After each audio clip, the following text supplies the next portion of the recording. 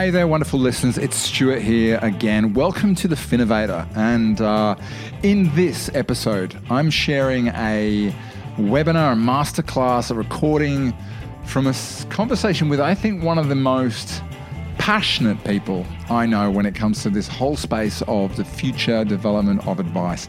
Paul Feeney has got a great story in his own right. But what I love about Paul is whenever I sit down and talk to him about fintech, about advice, about what the future should look like, he's one of these people who has just such strong views and clear on what the outcome is. But most importantly, he's done something about it. If you haven't checked out mapmyplan.com.au, please do. It was one of the first platforms I know of that gave consumers the ability through a step-by-step process to literally create their own financial plan. And whilst at the time, a lot of people looked at this as being threatening to advice, I don't know about you, but at the time and now looking back on it, anything that enables us to share the load with clients of creating that advice, I think is a good thing. And as a result, I think Paul is really opening the doors into what many of us believe is going to be the future of, advice creation, which is less about the statement of advice and more about the co-creation of the plan from the first appointment onwards. It's an exciting space. And in this session with Paul, we talked about a lot of areas. We talked about online marketing came into it because one of the things that first drew me to Paul is the way that he generated 5,000 signs up to his platform using a very, very smart social media strategy, which I think anybody here can really, really learn from. We talked about the building of the platform, how it worked. We talked about customer experience or user experience testing. And we talked about his experience of working directly with ASIC to get them to change the regulations around, creating advice online after they'd originally said that every single time somebody made a change to any piece of data in the system, it was a new SOA. Yeah, can you imagine that? That would have been crazy. And most of all, I hope you enjoy hearing from Paul. He's one of these people that I love to get together with, have a beer, chew the fat, and as you'll gather from our discussion, I think he's got a huge amount to offer our industry. Anyway, without a further delay, let me present to you, on behalf of the Finovator, Mapping the Future with the good man, Paul Feeney. I first had the opportunity of meeting with Paul. I can't even remember how we connected, but in January, February of this year. And when we sat down to have a look at Map My Plan, which is what he's been working on for about the last 20 months, as well as just talk about some of his experiences in the industry, I kind of realized straight away that he was doing something very special. So I'm really delighted to have the opportunity today to talk to Paul and really unpack a few different things. Talk about his path to building what I think is a true robo-advisor. And having just come back from the US, the robo-advisors obviously in fintech is a big deal over there. But in many cases, what we call robo-advisors is actually just automated investment management. And as you're going to hear from Paul, his belief is that true advice in an automated sense is a very different thing. But I'm really also interested in diving deep on a couple of different things. Paul's managed to assemble quite an impressive board of advice and do it pretty quickly. And I'd love to know a bit more about how he went through that process and came up with such a quality group of mentors, because I think it's relevant. But also, one of the things I was most impressed by when we met was, this amazing social media campaign he ran in February where he generated 7,000 hits, a 30% conversion rate onto his quiz, and I think about at least 500 signups. I'm sure those numbers are due to be updated, but I'm really keen to hear, because I know a lot of you on the program and outside of the program are doing things on social media, and it can sometimes be a hit and miss thing. So let's hear from Paul and find out what he's got going on. Paul's had a really incredibly varied career. We sat down and chatted about the various different places he's been to, and he's lived in Kenya. I think he's lived in Singapore. He's lived in the UK. He's been worked in the private banking system. He's been worked in the accounting system, and now he's working very much in the startup world and very deeply into it. So really keen to bring him on the line, and we're just going to dive in and find out, what's it been like building Map My Plan, and more importantly, has he been able to make it such a success in offering advice in an online world? So let me just grab Paul on board here. Paul, are you there? I am, yes. Excellent. Welcome. How are you? Good, thanks. Very well. Yourself? Very good. Did I get the intro kind of right, or did I make any mistakes along the way? No, you've done well, mate. Great, because you've had quite a varied career along the way, haven't you?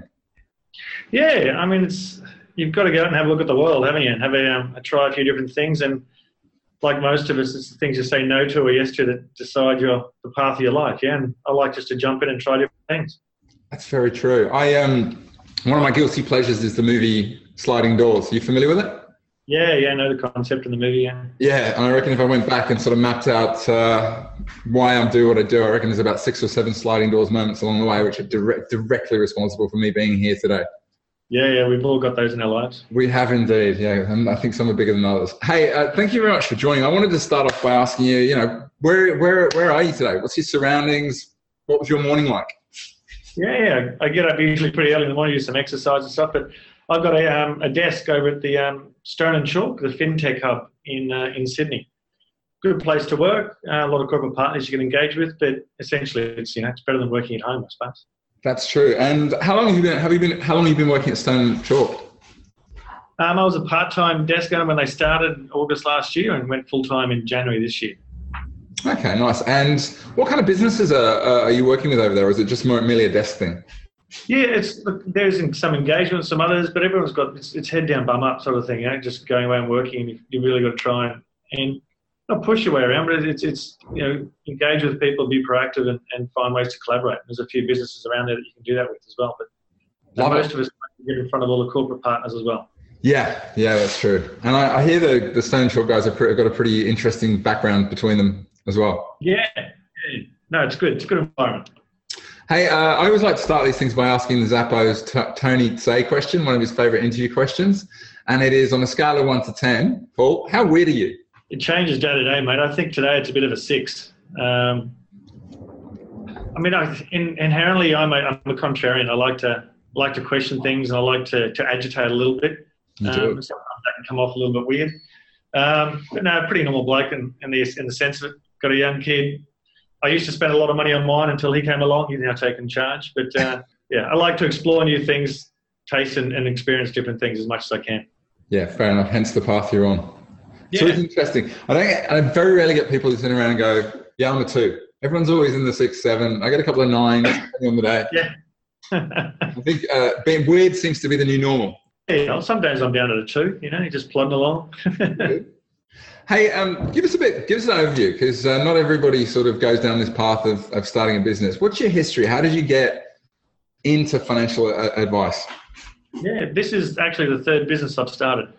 The first one was back in 1997. I was living just moved from Malaysia to Singapore and started a business that delivered economic and political research to CEOs. We built that business over 3 or 4 years to 5 cities, 50 people. We sold that business out, and I did some study. I did marketing at uni, but I realised that I couldn't really use the financial statements as a good management tool. So I went and did Securities Institute, and I ended up going down the path of financial planning and then also the applied investment course as well. And came back to Australia in 2005 and got into financial planning that way. Worked for a small accounting firm, then worked for Perpetual. And then I was a private banker at Credit Suisse for about 4 years, looking after. So right from the small mums and dads through the mass affluent was a bit cool in this industry, and then the big private banking sort of clients as well. Mm-hmm. I left there and started another business where we expanded from here to the UK and came back from the UK late 2014 and started Map My Plan. I've lived in Kenya as well, as you said earlier. That was a lot of fun 20 years ago, first sort of job out of uni. And I suppose the path takes you many different ways, but for me, the inspiration of doing this is that stat of 1 in 5 Australians access advice hasn't changed in 20 years. Mm-hmm. And there's many, many reasons for it. And a big one from the industry's perspective is its cost. We can't afford to go and do traditional face-to-face advice to the vast majority of the population who still need it. So looking at technology, I thought, well, surely when we take the complex out and the more complex clients away, the majority of people's financial lives really aren't that complicated. And financial planning being very much a logic-based profession. And yes, there's a lot of nuances that we have to take into account, but there's a lot of logic behind it as well. Mm-hmm. I thought, let's program that basic logic and let's start changing that stat of 1 in 5. Let's increase the number of people who are accessing advice. And technology is a platform that allows you to scale that out. So your premise on this is that you believe that the 80% of people are not getting advice, the main issue stopping them from doing so is price? No, I think the main issue of the advice community giving advice to those people is cost. I think the thing that stops them is very different. We did a survey last year, and the new one has just been put together as we speak this year, on the financial fitness of working Australians. We excluded all retired people because they're the financial healthiest and they skew the data. And we asked them many questions, what their financial pain points are, why don't they get advice? And their biggest reasons were, it's confusing, it's intimidating, I don't have enough money, I don't see the value. And we all know the other one, I just feel as I'm going to be sold a product. Mm-hmm. So for me, it's when you're out there trying to build something like this, you've got to eliminate all of those reasons and make the advice even more accessible. So the research we did really pointed us in the direction of, well, this is what the platform's got to do and this is how it's got to work. And it's tailored the approach that we've taken for that audience. You know what, before we go any further, now some of the people in the audience probably may have actually looked at Map My Plan, but it might be worth just giving them the 2-minute overview as to what Map My Plan is and how it differs from what we know as your normal robo-advice kind of offering. Yeah, well, I'd start off robo-advice. It's such a universal term, yeah? I'd break that down into 3 parts. You've got, as you said in the introduction, and you've got those automated investors, those firms that give you the ETF and make it easy for you to save and easy for you to manage. It's a great service. The other end of the spectrum is what we refer to as the PFM, the personal financial management tools, like the pocketbooks and so forth, and Money Brilliant, Money Soft, where you actually put in your account details. And it's a dynamic budgeting tool that really helps you understand where your money is going. Once again, another great service. And then there's something right in the middle, which is the advice club. And that's where Map My Plan sits.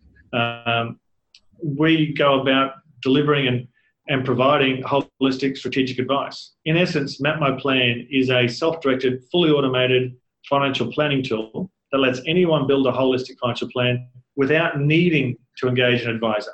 We're not replacing advisors, but it's more just allowing people to start that process of building a plan, building their confidence, building their knowledge, so that they then eventually go along, utilise that traditional face-to-face service that we as an industry provide. So that's in essence what we do. Okay, that's excellent. And I've played with it a few times, and it's also a pretty good looking tool. I mean, we were chatting on Monday, and you told me a bit about the first iteration of it was great, but didn't look fantastic. Yeah. And it's obviously come a long way. It's really super easy, and it's sort of what I'd call it, like bits and pieces you can play with to sort of tweak and get there. Yeah, and it's a never-ending task of improving that user interface, and we'll come up with a new edition by the end of the year as well. Hey, just to sort of go a bit deeper on the background to it, whenever I speak to people who do something, whether it's a startup or there's usually a source where that passion has come from, whether it's experience they've had or conversations or even something a bit earlier on. Where does your passion come from for making advice like something that's more accessible and mainstream? Yeah, look, I think it's really unfortunate that the majority of financial planners are brilliant people and they really care about their clients. And we're all being painted with a really bad brush. Mm-hmm. And, well, you know what, you can't blame the community for looking at that when we look at the headlines that have been going on the last couple of years, right, from Storm Financial through to now, CBA's up in the headlines. My father was on a defined benefit pension with the local government, and him and 28 other people from the local council had a meeting with a retail super fund. I won't name the one. And they basically tried to convince them all to go from the defined benefit into the retail fund. It's about 12 years ago or whatever. My dad didn't do it because I was in the game, but before he could go back and tell others not to, 8 of the people had done it already. Yeah. And that's absolutely criminal. It's something you shouldn't be able to do. And then also just whinging to my wife about this changing, and the fact that until we as an industry separate written advice from products, we're never going to be a profession.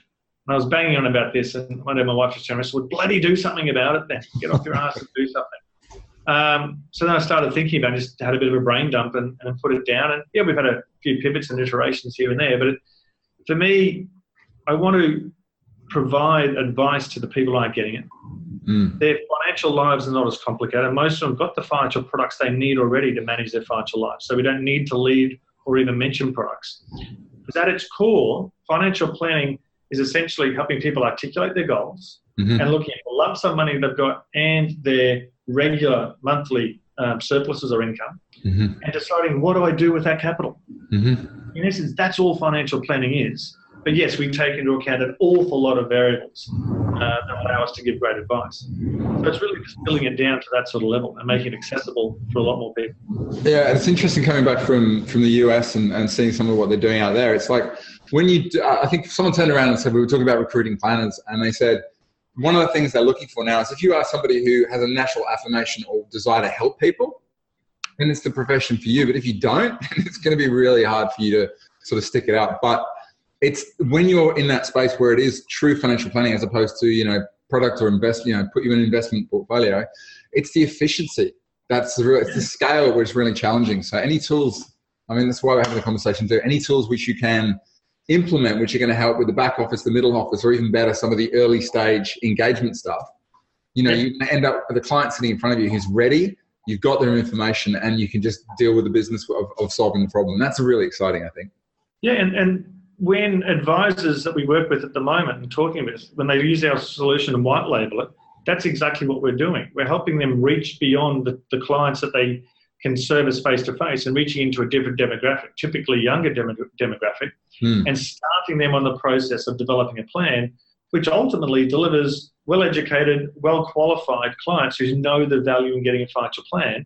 Totally. And when they're ready to implement, they go. Because one key difference I didn't talk about before is that we don't sell, and we guarantee to never sell any products to our clients. We just focus on the strategic advice. Yeah. We stop where the traditional planner starts. We've warmed them up for you. They've got their basic plan.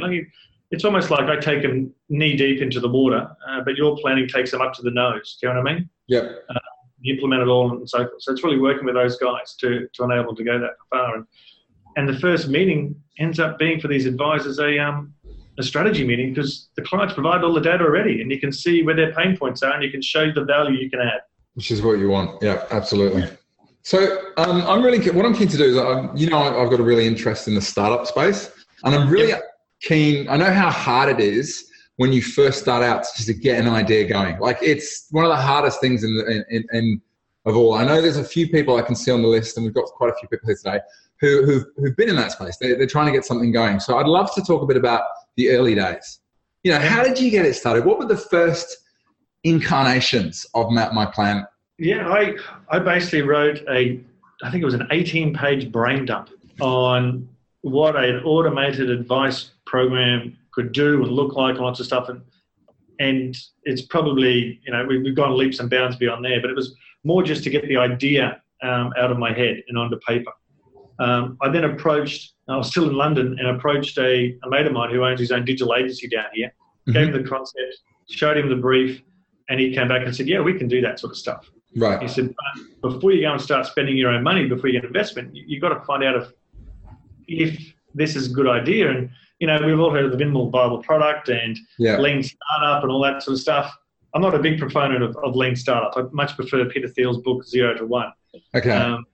Where you've really got to show someone what you're doing and then get the feedback. But nonetheless, I digress a little bit. And for those who are not familiar with the theory, it's based around reversing the traditional product cycle. Like, traditionally, you have an idea, you build it, you put it out there, and you see if it flies. And the idea behind some of the lean startup thinking is you go and talk to the market, you find out what they want, and then you build the minimum, cheapest, most leanest product you can to go out and prove whether what people are telling you is actually the way they'll behave.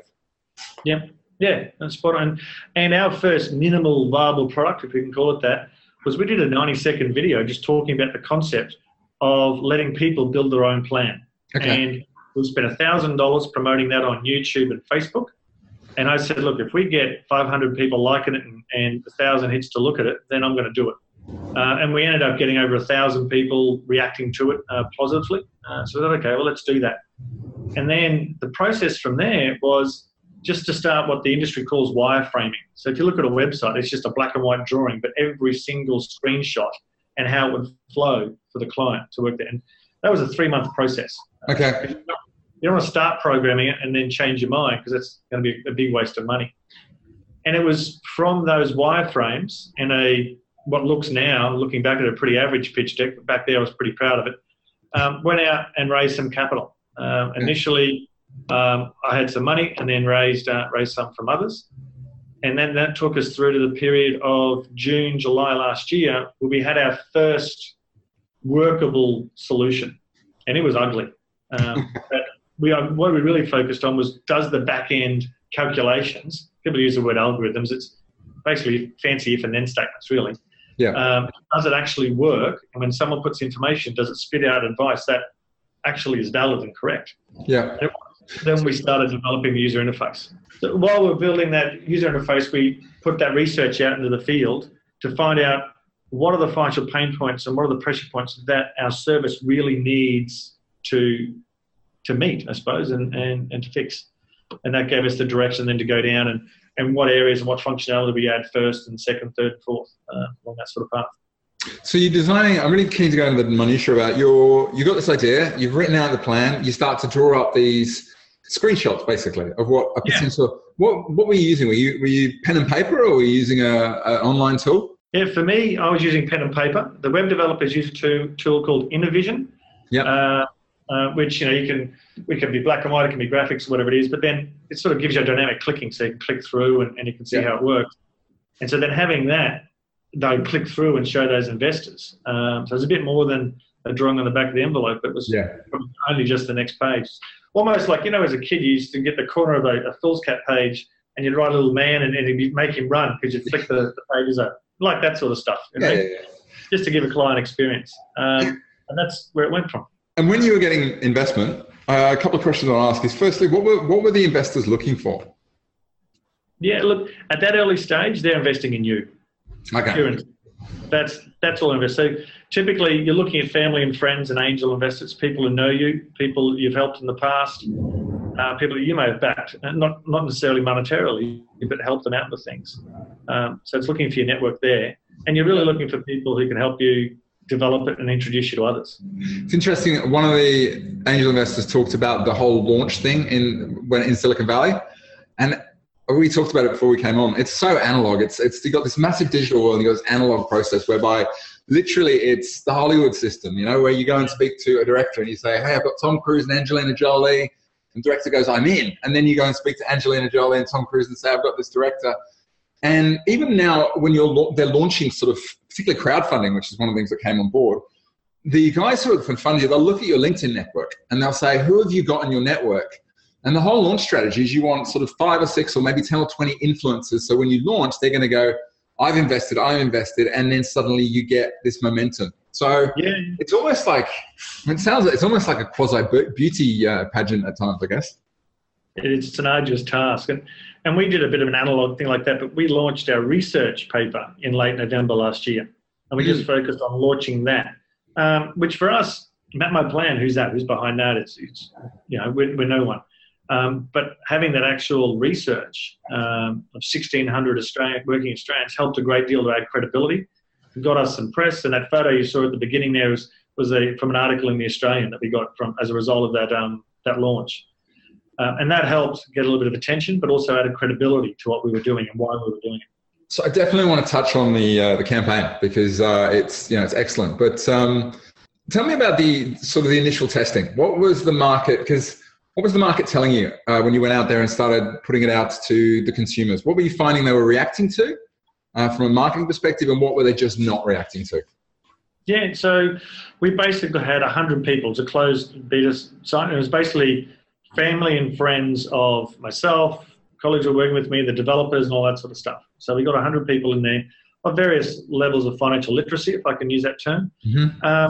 And we just watched what they did and how they worked. And you can use things like heat mapping software. It's amazing when people read stuff online, they move their mouse to it. Yeah.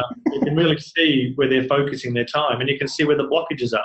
Yeah. And we discovered a couple. You've got to make it, the visuals have to be very, very easy to digest, but also a story. And then for the more analytically minded, you've got to have the background information for them to really dig deep if they want. And that's probably only a third of the people who use the site really dig deeper into the detailed information we've got. So 2/3 of people are skimming. Yeah, well, look, if we're honest, most people don't read a statement of advice. And if we're really honest, a lot of advisors don't even read them either. So they're looking at the graphical representation of this is your situation, this is the advice we give, and the graph shows it. And that's in each sort of goal we've got then. So we then started to break things down instead of it being a complete full plan, we allowed people to choose the goals that they want. So they chose their own venture, so to speak. They chose the goals just to them. So the message we got is putting them back into control of the actual process. And then it's a continual process of streamlining the user interface. And November, probably December time, we'll be launching a new, streamlined even further user interface and a much more streamlined, user-friendly sort of onboarding process for new clients. But we launched the research then, and then we sort of went a bit more public in January this year. Yeah. And our goal then was basically to say, well, look, I don't have deep pockets. I can't go out there and market to individual consumers like the guys in the US have. You know, they go and get their $10, $20 million because they've got a good idea and off they go. And even they're sort of moving away from it. Yeah, and so we said, well, look, we need to go down the path of working with the main actors within this industry at the moment who can actually help clients, and we can get in front of them, but we can also help them to do more. So we work with employers. I'll come back to why we work with employers, industry funds or any sort of super fund, and then advisory firms. And we offer white labeling solutions to those last two to enable them to scale their advice beyond the limitation of man hours. But then from our research, we developed a financial fitness index, which scored the average Aussie worker at 114 out of 200. Yeah. That means basically if the average Aussie worker got made redundant today or lost their job today, in 3 weeks they would go into debt just to put food on the table. So not very financially healthy at all. What we did then for our social media is, look, for us to go to those B2B guys, we've got to have a good quantum of people using this to show them that, hey, there's a product market fit here, people are using it, they like it. So how do we go about that? We basically used what I would call immersive content. And through social media, we basically said to people, what's your financial fitness score? Compare yourself to the average Aussie. Most people like to be able to compare themselves. No one's going to share their score with the general public, but they'll share the application that lets their mates find out what their score is. Okay. So we basically, in the first 30 days, were spending $20 a month. We got those stats that you spoke about. We did it for 2 more months after that. And we ended up with about 25,000 hits, 20% of those signed up, and a third of those build a full plan. And those numbers have escalated a little bit more. We've slowed down in our marketing at the moment because we're focusing much more on the B2B side rather than the consumer side. So that's about roughly 1,500 signups over the course of 25,000 hits. Yeah, well, we had 5,000 signups, but 1,500 of them have built a full plan. Okay. So definitely a market fit there. Yeah, which made us confident to go out and get some more investment. And that's when we went out and started building up a bit of an advisory board and then attracting the right type of investors who almost attract other investors because they're there. Your shareholder list looks a lot better. You know what I mean? It's finding those right guys to build that momentum. I saw a presentation in the US from a business called Levanto, and they quoted a similar sort of number. 35% of high income earners in America would not be able to survive a financial shock of $1,000 or more. And that's pretty full on. And they actually had an acronym for it, which I loved. It was called HENRYs, which is high earners, not yet rich. Not rich yet. Well, it's the same stat. 34% of working Australians that we surveyed can only access $1,000 or less before they go without going into debt. Yeah, that's kind of crazy. You know what I mean? Hey, I got a question from Justin, and it's a really good one, which is, as an advisor, what's to stop you put something out like this? They're working with you, and suddenly they see something like Map My Plan, and they decide to go into Map My Plan instead. Have you thought about that? Have you had that experience of? Yeah, tell me a bit about that. Yeah. So what you're saying here is an advisor's there, and they use Map My Plan instead of going with the advisor. Or they're with an advisor. Yeah. The advisory business launches Map My Plan, and then suddenly they go, thanks, I don't want to pay your fee, I'll use this instead. Yeah, well, we only focus on the strategic advice. We don't actually talk about this is your investment makeup. This is the asset allocations you should have. So if you're talking with a client who needs that sort of advice, which is what most of the clients are that advisors are advising, there's also an investment component. We don't touch on that. We only give advice around product class. We don't give advice over this super fund's better than this one. It's more about this is how you effectively use your super fund. And if you want to consolidate your super funds, you shouldn't have any more than 3. Like, if you've got a defined benefit, keep it. You might have an old super fund with lots of insurance, and your current employer might be giving money might be giving extra money if you use that super fund. So you shouldn't have need more. So we're talking about consolidation. But let's think about, most of us say we're pretty busy. That's just a pseudonym for, you know what, I'm too lazy, I don't want to do this myself. Yeah? So people inherently are going to want someone to help them to implement this. We don't do that. We give them the information to implement themselves, but they need to work with an advisor to do that going forward. So it's almost where the firms that are using this, who then white label it, they go to their clients where they can't meet the metrics of having to pay the fees, but they need the advice. So the advisor says, look, let me act as your guardian angel. Use this system, the Map My Plan form, and it'll be white labeled underneath their brand and everything else. Yeah. But then they can act as a guardian angel and practically contact them when they meet certain metrics, which they set for us, so we give an alert and a report that goes back to them. So it's really an ability to engage those clients and come back in and reintroduce that face-to-face service when it's more appropriate for those individuals. Absolutely. It's almost like it's self-serving at the top of the funnel. And then when it gets hard or they don't have time, I mean, it's like the 401k when they introduced that in the US. It's a really good case study. 401k was a tax loophole they found in the US. I think it was the late 80s or early 90s. And most advisors were like, oh my God, now people are going to be able to do this by themselves. And it had the opposite effect.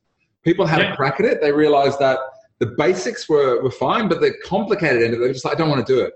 And suddenly it led to an increase in the interest in advice, and we all know what happened next. Exactly. And then those individuals feel more confident to go and advise it because it's no longer intimidating, because they've learnt stuff, but they've learnt it in the context of their own situation, which built, because financial literacy is great, but it misses that one key ingredient, being context.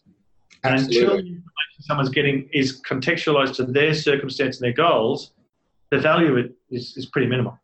It's like I give it back to what I do, coaching. You know, we've got a member site which has got a whole bunch of stuff.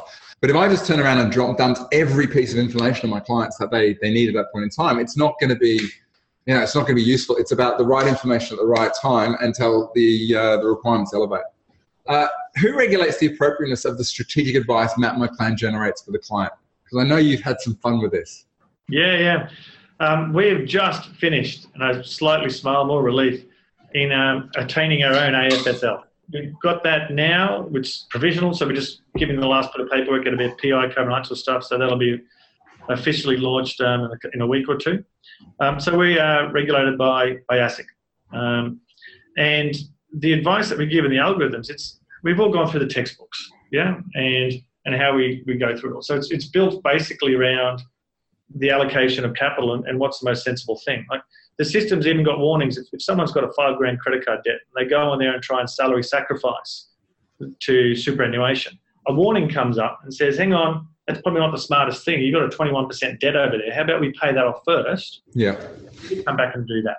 Yeah. But like any advisor, the old analogy, you can lead a horse to water, but you can't make it drink. It really is in that sort of process whereby, you can give them all the advice, but it's the client's decision in the end. It's just giving them that guiding hand. So if you just look at all the textbooks, the teachings of financial planning, that's what's behind our algorithms and our. I hope I've answered that question. If that makes sense. I think so. Like I was more interested because I know you've had some battles. I think one of the stories you told me. Am I allowed to tell us one about an SOA every time you make a change? Yeah, cool. Yeah. So in discussions with ASIC, I know Paul was like batting up against some thinking which was pretty established from a more manual world. And one of the things they turn around and said is every time a client made a change on the system, you'd have to issue a new SOA. And Paul's response was, do you know how many changes on average clients make to when they're playing around with that? And I think it was like 20 or 30 or whatever. Yep.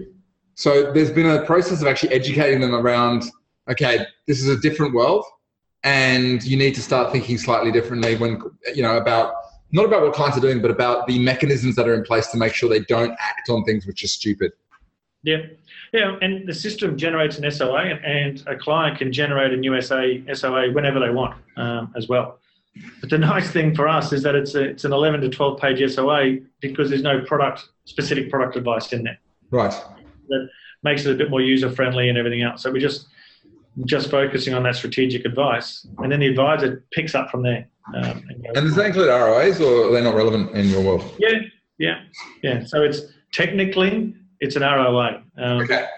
They want to call it an SOA, so I'll call it what they want. One thing I did want to ask, because a client of mine is deeply in the corporate space. And as we all know, there's some changes going on to the way that corporate sort of plans are being managed and some of the cost in there, which means a lot of these businesses are having to go back and engage corporates with a really strong proposition to say, you guys should pay for this because it's the right thing to do for your clients. What's your view on, a proposition to corporates in the kind of world we're in now? Yeah, once again, I go back to my research. I'm a big data-driven guy. Yeah. And we looked at all those financial pain points. 48% of working Australians are financially stressed. 23% stay awake at night as a result of their finances. And there's many more. And our hypothesis before the research was done is that financial stress has to have an impact on the workplace. So we put a dollar value in terms of just lost salary as a result of that time. And financial stress costs every employer $5,202 a year per employee, regardless of their seniority or not. 5,202. Yep. Dollars in lost salary because they're not focusing on their work, they're focusing on their personal financial issues because they're under financial stress.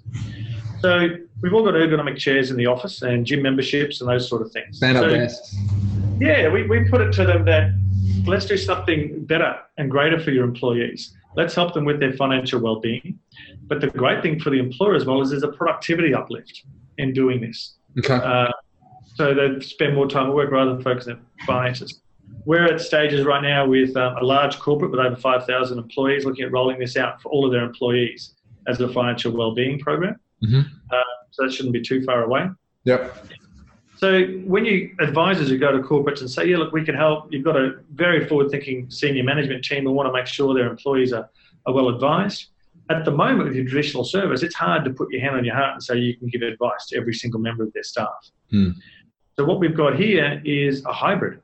Whereby every member of the staff gets the online tool, mm-hmm. but then the advisor comes in and says and basically goes, well, these individuals here meet certain criteria. We know we can put a hand on our heart and know that the fees we charge, the value is well in excess of those. Mm-hmm. The back end of Map My Plan, when it's white labeled, enables people to look at it and say, okay, well, we've got 5 key metrics.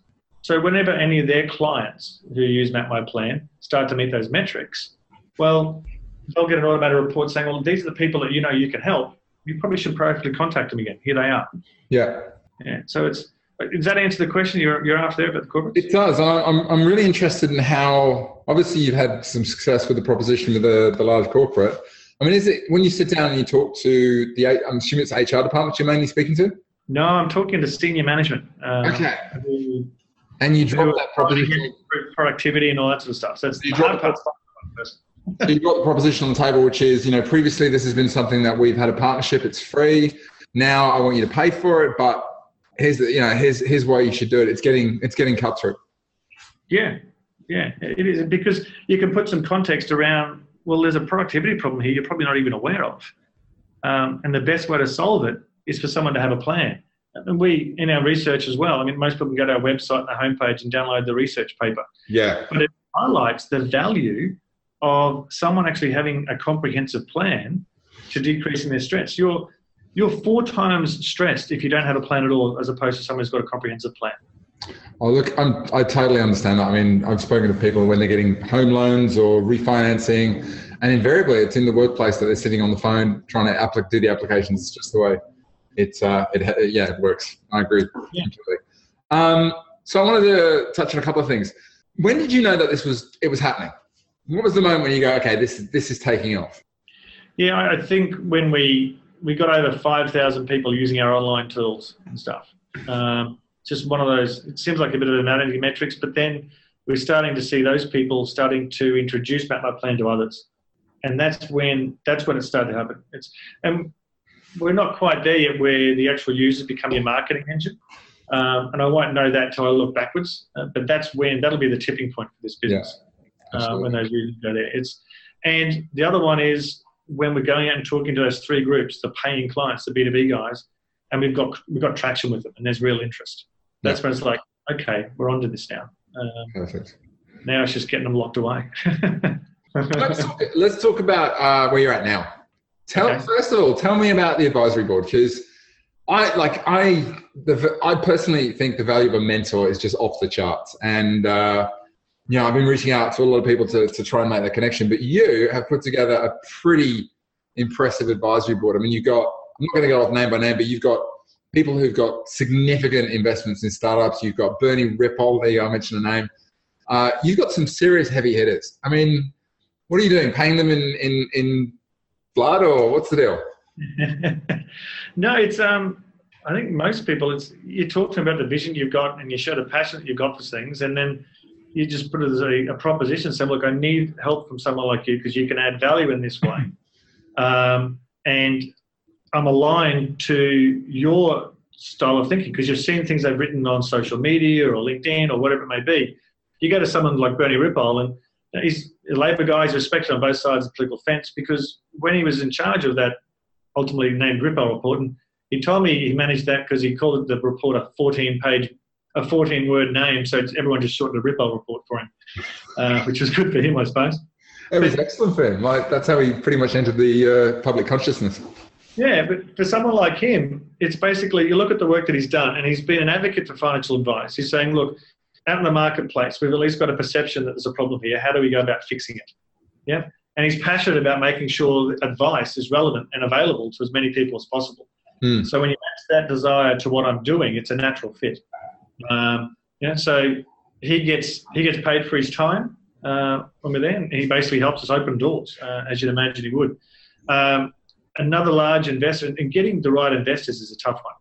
I've got a gentleman who was an ex-managing partner for an office of PwC.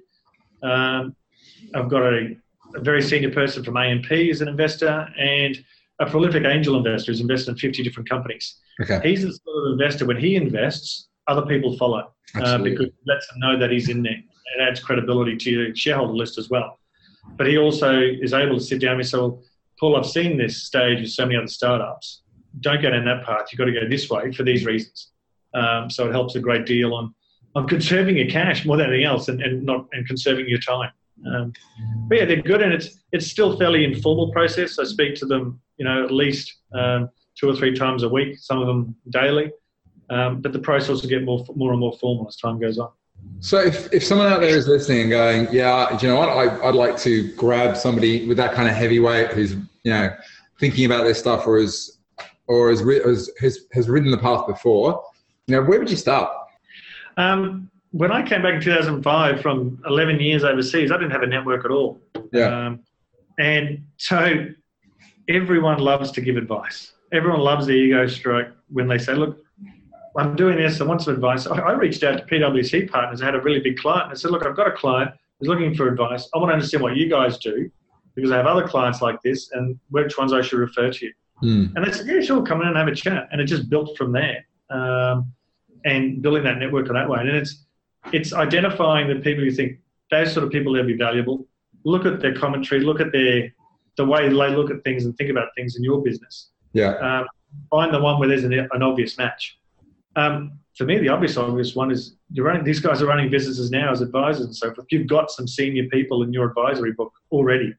Go to them, ask them for help, or even ask them to introduce you to others that you want to get in there with. But I have no doubt everyone's got at least one person on their book who's had some brilliant corporate experience, who would be great just to say, informally, I'd love to take you to lunch once a month and just tell you what I'm doing to get a hand. I think the other advice was given along the way is when you do get in front of someone like this, make sure you've thought really clearly about what the question you want to ask. Just don't go in there with some vague, hey, how do I grow my business? You want to go really specific and say, don't lead with, this is what I think, but what do you think about this? And allow them to have that sort of context. Because I think if you lead with that sort of stuff, you kind of get more of an answer that you want. Yeah, definitely. Yeah. Hey, you want to be respectful of their time, yeah? Yeah, exactly.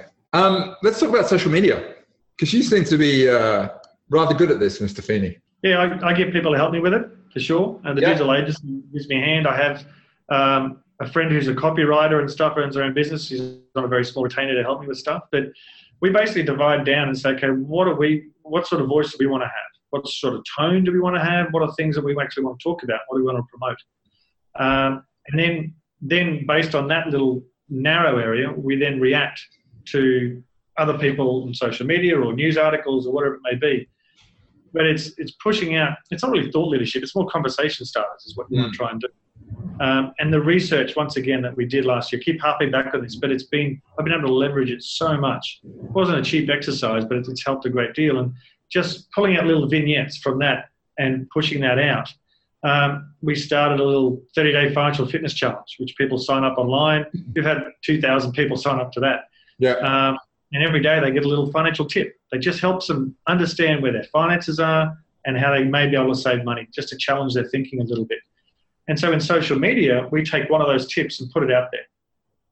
I paid $10 a day on Facebook to try and promote those ones. Yeah, and then other ones, we have organic sort of stuff that we just make commentary and everything else. So it's trial and error. But it takes a while. We've been doing social media stuff now for 9 months.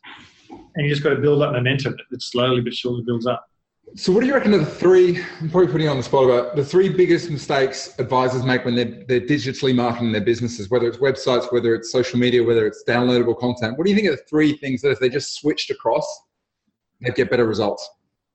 You've got to start from why you're doing it. Now, what does a successful campaign for you look like? For me, it's getting people to sign up to an online tool or online service that we've got. And it's just an email address and away you go, because now you've formed a relationship with someone. Yeah. And it's now then moving them through the process. Once they're there, you've now got a right to keep on communicating to them until they opt out, obviously. Yeah. So you've got to start with that. You've got to get that right. You don't just put stuff out there for the sake of it. Yeah. You know? You've got to think about what your personality is and what your tone is and what your messaging is going to be, and stay true to that. You can pivot later and change it and all that sort of stuff, but you're not all over the place. That just confuses people. So pick 3 or 4 hot buttons and just go with those. Maybe you're an advisor who focuses on expats. Right. Okay. Yeah. Well, let's look at all those issues and start. It's almost like you're paying it forward. You're giving information and tips and help to people for free. If you're the person educating someone, you're more likely going to be at the table when a life event happens when they need your service. Totally. If you're not educating them, there's no way you're going to be at the table. It doesn't guarantee you get the business, but at least you're in their subconscious somewhere about what you're doing. I think Tim Ferriss says play the long game. Yeah, you have to. Play the short game. And the art and the art luck, I suppose, more than anything else, is how do you get stuff that's shareable? That's the holy grail, yeah? People try and go. Well, the viral thing? Yeah, and you don't know until it's happened. I mean, anyone tells you this is going to go viral and predicts it right is speaking through the wrong wrong part of the body. Cool. So what's the best thing you've discovered about Map My Plan along the way? Yeah, the journey for me has been a lot more fulfilling than I thought it would be. You said at the start, if you're in financial planning, if you're not there because you actually genuinely want to help people, then it's not the role for you. Do you know what I mean? I genuinely want to give access to advice to as many people as possible. Because when you do, the economy is going to be better. If we can take, as a pool of advisors, if we manage to make credit card debt be a lot lower in this country, everything's going to be a lot better, isn't it? But the best part is when you get someone who's using it, who sends you an email out of the blue that basically says, hey, I'm liking this. This is great. I enjoy it.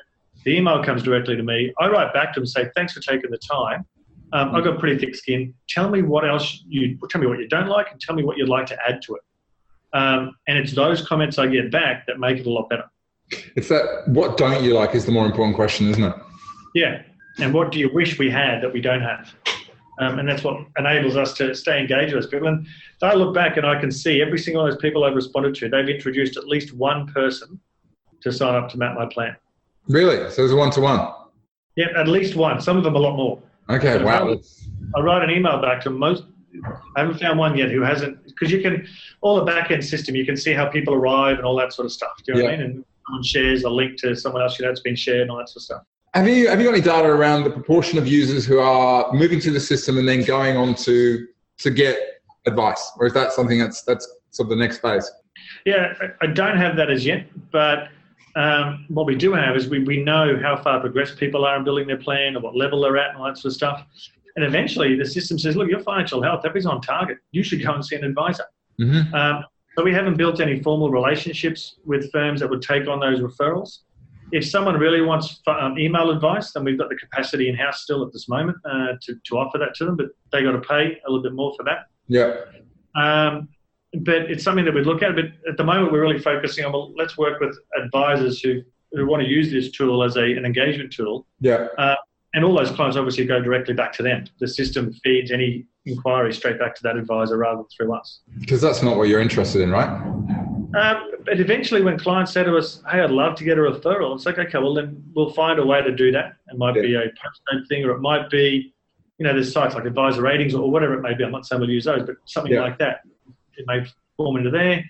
Or we start building relationships with specific advisors in different parts of the country. I don't know which part it's going to take yet. Okay. Peter Jacob asks, fair enough, many tech ideas promise that they work, but they often have tech issues that which he's experienced and he finds really frustrating. He wants to know how can you be confident the Map My Plan is stable and reliable and does what it promises? Yep. The first way is go and have a crack at it. Have a try.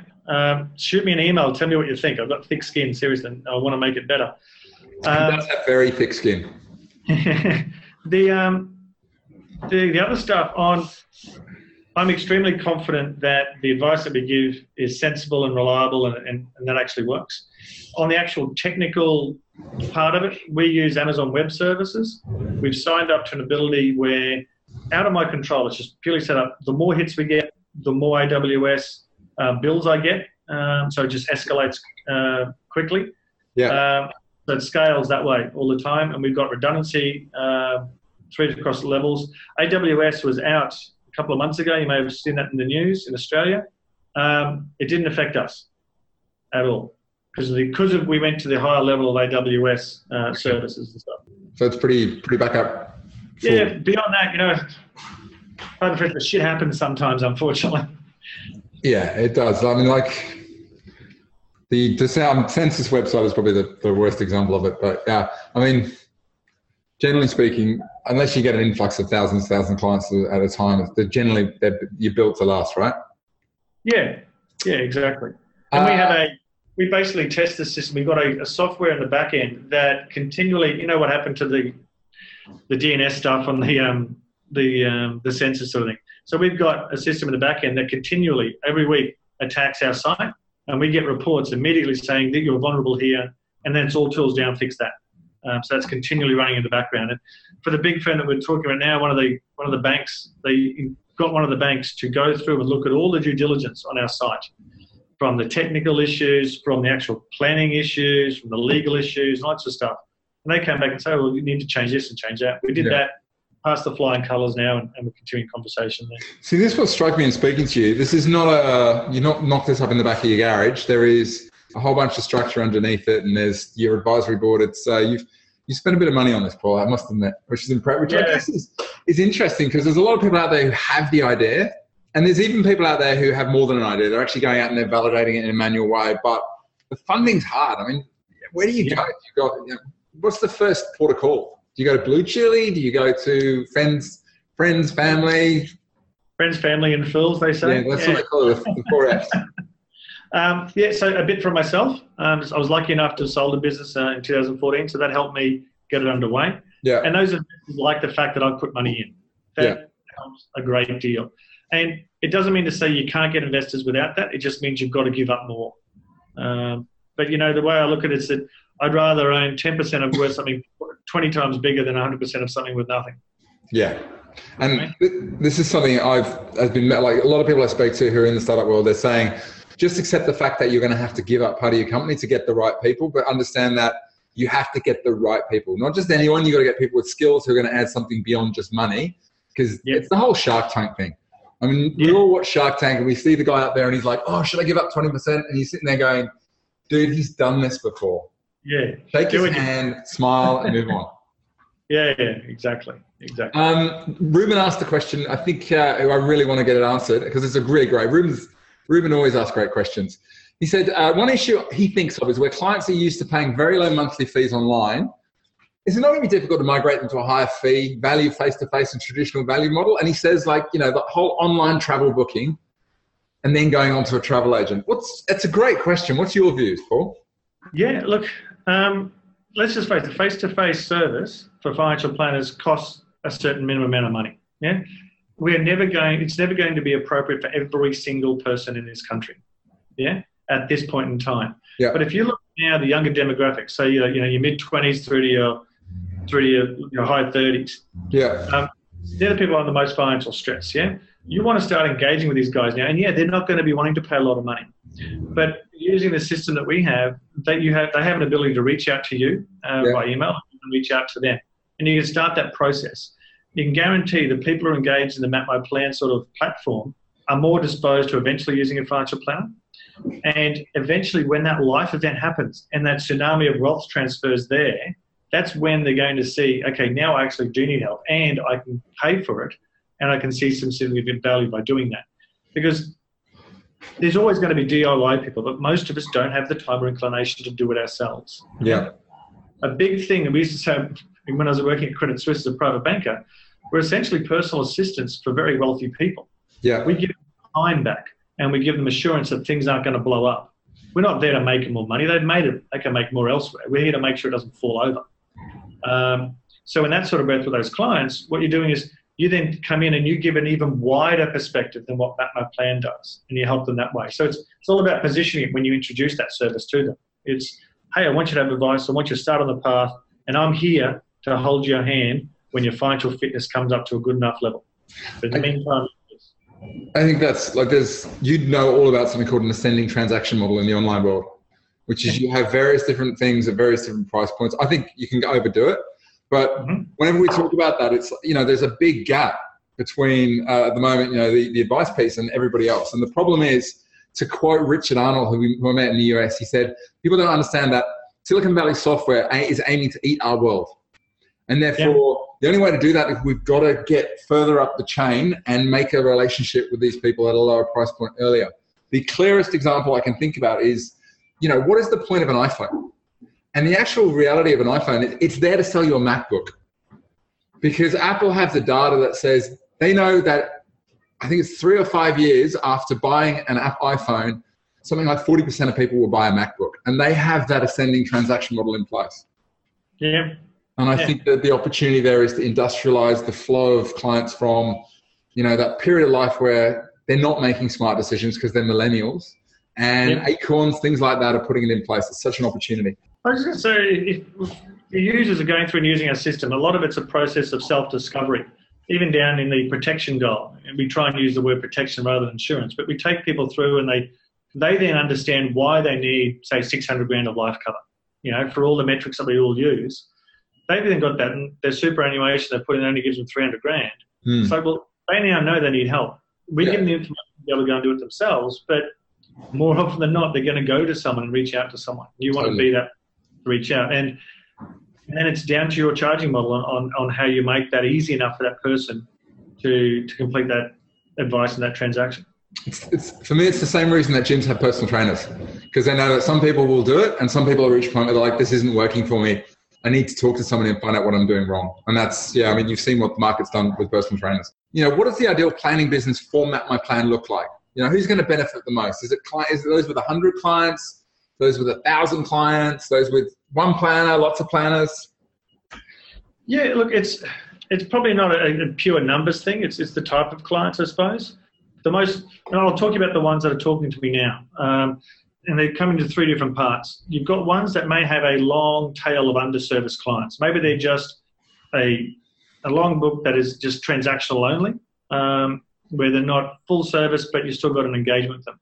It's a means of re-engaging with those types of clients. And what happens there is that you'll find those dozen needles in the haystack who end up being face-to-face traditional clients by using that service because of the way that it works, and you can gather the data and use that. The other one is where advisors look after corporate superannuation books. We all know the rules are changing from July 1, whereby you can no longer just give advice to the corporate. You've actually got to give advice and a real service to the individual as well to maintain that income stream. This provides that solution there. And the other one is where advisors work with corporates themselves and say, look, I want to give advice to your firm. You've got a good executive who's keen for that. It's now a good hybrid model to allow them to do that. But then even ones who've got just a book purely and simply of high value clients that are high touch, well, now Map My Plan actually becomes their living strategic plan. It doesn't replace what you're doing. It's more like they can go along there and get the stuff, get some information, update their information or whatever, which flows back into your internal system. So, it's it's not really about the number of clients. It's about the sort of activities you do with your clients. So what's your next steps, Paul? Where are you headed from here on in? Yeah, we're basically 2.5, 3 months ago, we went out there with the white label solution. So we're out there talking to advisors, to the industry funds, and to corporates. We probably by the end of the year, we will relaunch the site with a much crisper and easier to navigate dashboard, but also an even better onboarding process. Essentially what we're going to do is we're going to ask 5 key questions. I won't tell you what they are at the moment, but 5 key questions. People answer those just yes or no, or an option from 1 of 4. And then we pre-populate a dashboard based on those answers. And then they start the process there, and just making it a lot easier to use. Ultimately, a long, big head, hairy, audacious goal, if you want to call it that.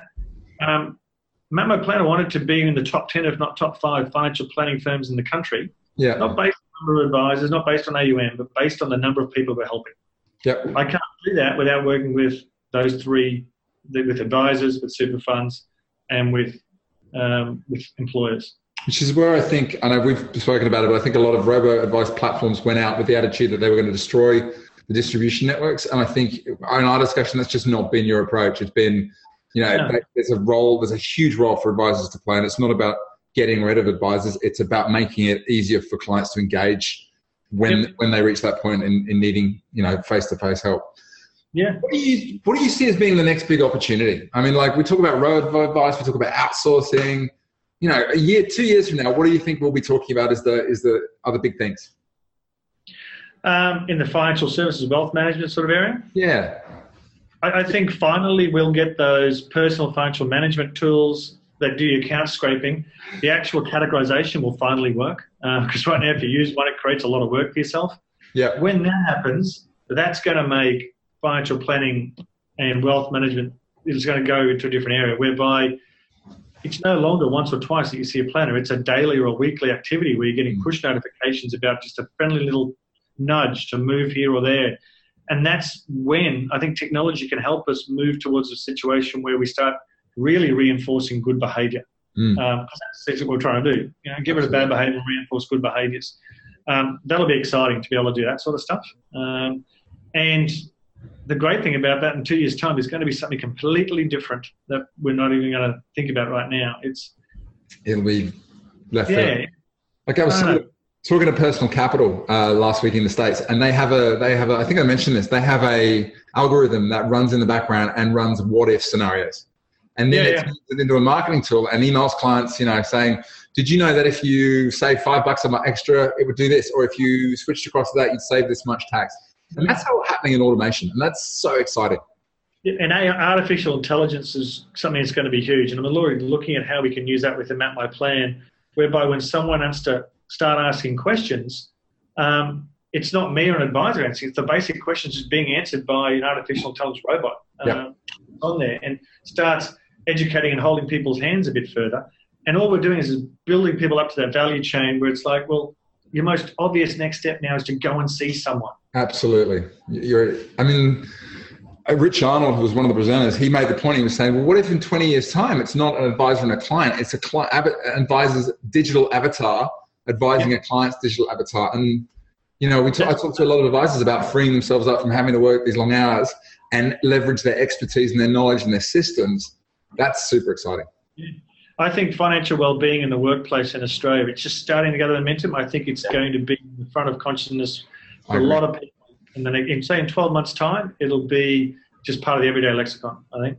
Had this conversation with Hightower Advisors in the US, largest independent advice firm, and that is the marketing angle they're going after. They have got millions into marketing. So if they turn around and saying it's all about personal well-being and financial role in that, you've got to pay attention to it, because it's not just a marketing agency going, we think it's this. It's our main focus as well. Hey, really important thing. How can people find out more about you and what you're doing? What's the best way to find out, learn more about what you're working on? Yeah, get online, set up an account. It's free at the moment. We're going to make it free for the first 10,000 users. After that, there'll be a bit of a paywall. So you can get online, have a play. Send me an email, pfeeney@mapmyplan.com. And engage. I'd love to sit down and explore ways that we can collaborate. I think Justin Hyland's already turned around and said, would you come with him to pitch to a huge corporate where he knows a senior manager? Sure. There you go. Tell me when and where. Done. Linked together.